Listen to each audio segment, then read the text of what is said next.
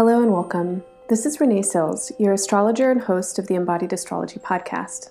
Thanks so much for listening and for your support. The horoscopes you're about to listen to were made for the full moon in Pisces on February 19th, 2019. The day of the full moon was also the day that the centaur planet Chiron moved into the sign Aries, where it will travel now for the next 9 years. These horoscopes focus on the themes of Chiron and Aries as they play out for each sign and will address the moment now as beginning a new 9-year cycle. You can learn more about this astrology in my longer Embodied Astrology podcast, which is linked from the show notes. Or you can go to embodiedastrology.com, where you'll find a post for this episode with links to the podcast, as well as short written horoscopes for all 12 signs, and a guided meditation playlist with awareness practices to support your astrological integration and best benefit. Please make sure to listen to the horoscope for your rising sign, as this will be the most accurate for responding to current events in your life. If you don't know your rising sign, you can get a free chart at astro.com. You can also listen to your sun sign horoscope for information on soul-centered themes, and your moon sign horoscope for information on relationships and family. If you enjoy your horoscopes, please click the like and heart buttons, leave me a comment, and of course, share them with your friends and family. If you really enjoy your horoscopes and want to learn more about how you can support this work to continue, head to embodiedastrology.com and click the donate button, where you'll find information on subscriber benefits and a link to sign up by donation at any amount per month. Thank you so much for listening to Embodied Astrology. Now, onto your horoscope.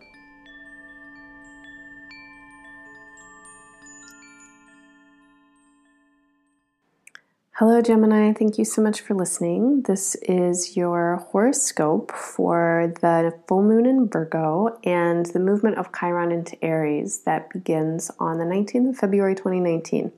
So as the intro said, this is a long transit that's beginning, Chiron in Aries. It's a 9-year transit, and it is this pretty amazing revolutionary energy that I would say has a lot to do with the way that people wake up to themselves and they wake up to their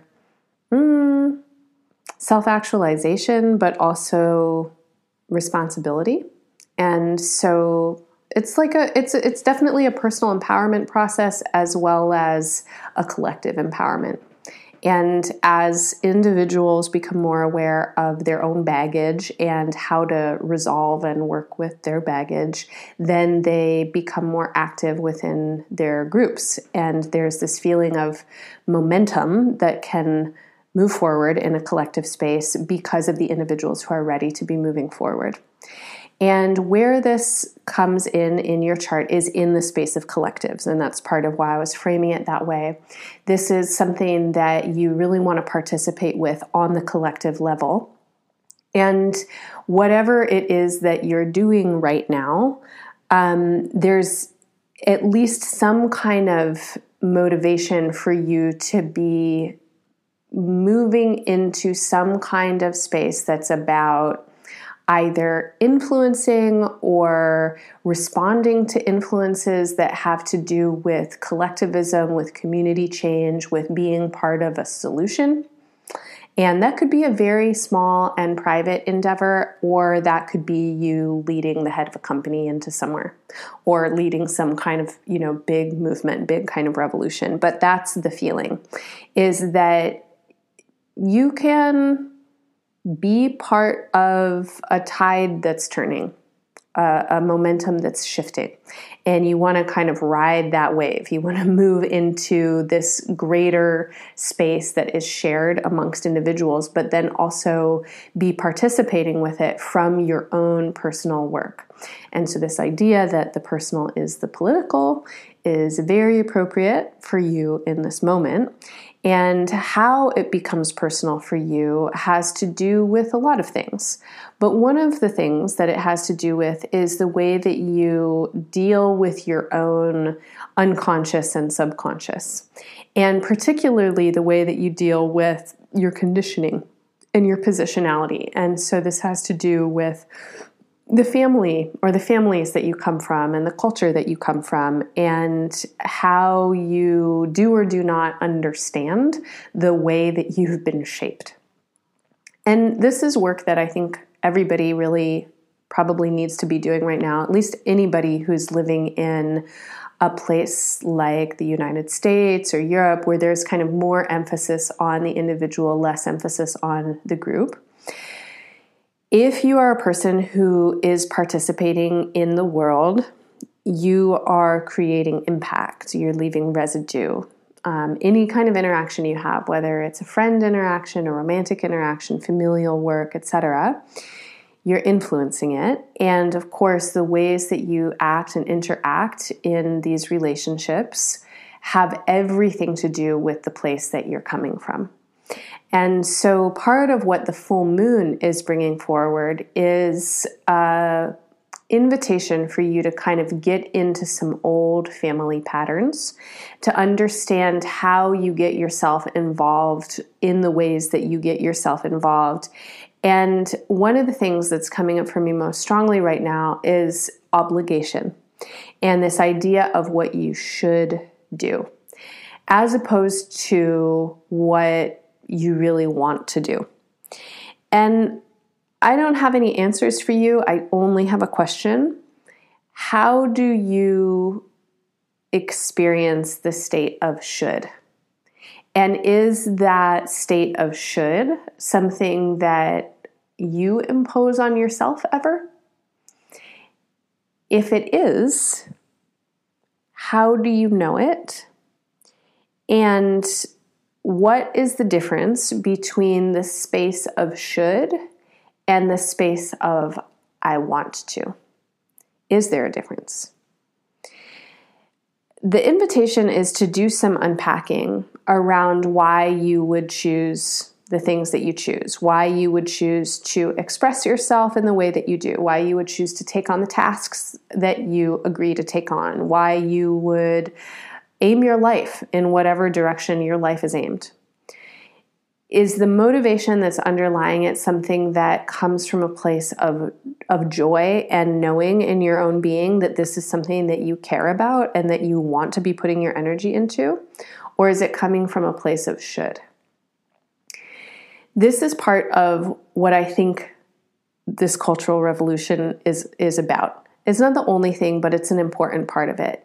For a lot of people, getting into a space where they can hear themselves and not be responding or reacting to should is a very scary proposition, and it might feel completely impossible, especially if they're holding up a lot of responsibility or important obligations.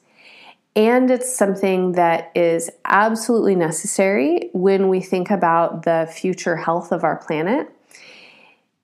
If we're constantly in a space of should and in a place of obligation, the energy that we have for finding solutions or for living into different possibilities gets very depleted. And the place of should, in terms of what are you going to do with your life, and the place of should, like if you're going to recycle or something, they're different. It's like, we should all drive less is really different than like, well, I should be an accountant because it's a more practical thing to do with my time, but I really want to be a drummer. So this kind of thing is the place for you to kind of lean into right now. Like, where are the shoulds? And then where is the joy? And as you ask yourself these questions, how do your answers intersect with what you are experiencing to be a larger cultural momentum and a place of strategy for the future? So when you think about all the cluster of things that's going on in the world right now and all the questions that you might have about how to participate, can you find the ways to participate that are really rooted and grounded in your own joy, in your own vitality, in your own vibrancy, and are not coming from a place of obligation and are not coming from a place of performance or trying to win anyone else's approval or trying to do the thing that you think you should for whatever reason? And I feel like that's a little bit of a tricky question, and it's a tricky question to ask as well as a tricky question to answer, because of course, like, we should all get on board to, help each other out and to figure out a way out of this mess. But one of the ways that we will all get on board and be able to do that is through choice. And making a choice to do something because it feels good is very different than making a choice to do something because it feels like you should.